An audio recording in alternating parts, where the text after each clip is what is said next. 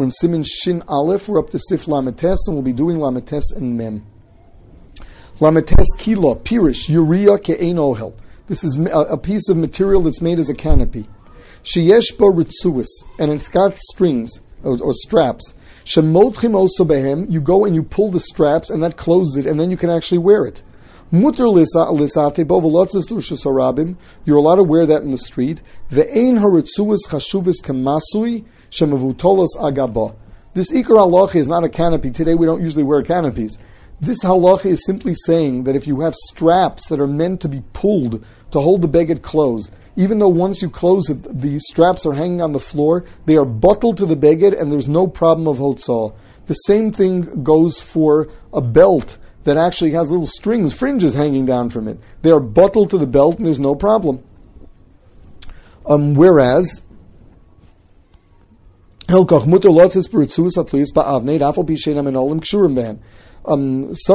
had these strings coming out of a belt where one side of it was meant to go into your shoes. We don't have this minhag anyway, and even in those days that wasn't necessary. What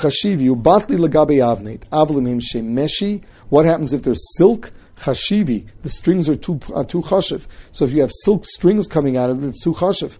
Unless they are functional. What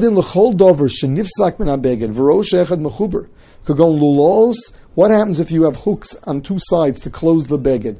One side fell off. You're now left with a half a hook that doesn't do anything. Why are you carrying it? Because you're waiting to sew on the other one, and then this will be functional. So you're not wearing it for the sake of wearing it. You're wearing it in order that you have it with you. You have it on the beged, so you'll be able to repair it in the future. That would be considered choshev, not bottled to the beged, and it's called hotzah.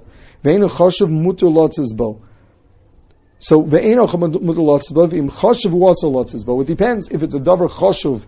For example, some kind of hook that's choshev and it's not bottled to the beged, and you're carrying it b'chavona so that you'll be able to go and connect it in the future, and if not, not. Lemaisa, the Magen Avraham holds that even if it's not choshev, the fact that you want to save it in order to use the other side of it, in order to connect it on the other side, that in itself is makes it clear that it's choshev and it's not bottled to the beged. Now, with regard to decorations on clothing, even if they're made of gold and silver and they're choshev, since they're decorative, they are bottled to the beged.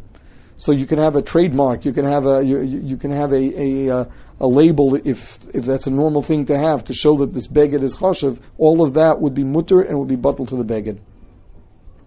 Sif mem is not a carrying problem; it's taking us to the halachas of ohel.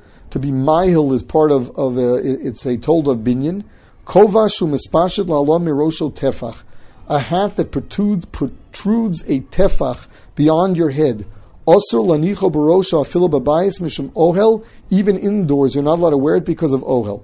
So lamaisa, we're talking about it's made of a strong material, it's stiff, it's not something that falls down, and it was made lohogain, which means it was made to keep the sun out. So if you've got a hat that has an especially wide brim as a sun hat, that would be a problem. Whereas if that is not as kavan, if it's just a style to have a wide brim, there the Mishnah Berurah is mekel. Also, if it comes down on a slant, on oil meshupa, there he's mekel also. And then the Mishnah Berurah brings El Yerabu, who says that there are those who rely on Shitas Rashi that a hat will never have the halacha of an ohel. The Mishnah Berurah brings a minig of not putting the talis over a hat on Shabbos. He doesn't like it so much because he says from that minig it became a minig that some people just don't cover their heads with the talis on Shabbos even when they're supposed to.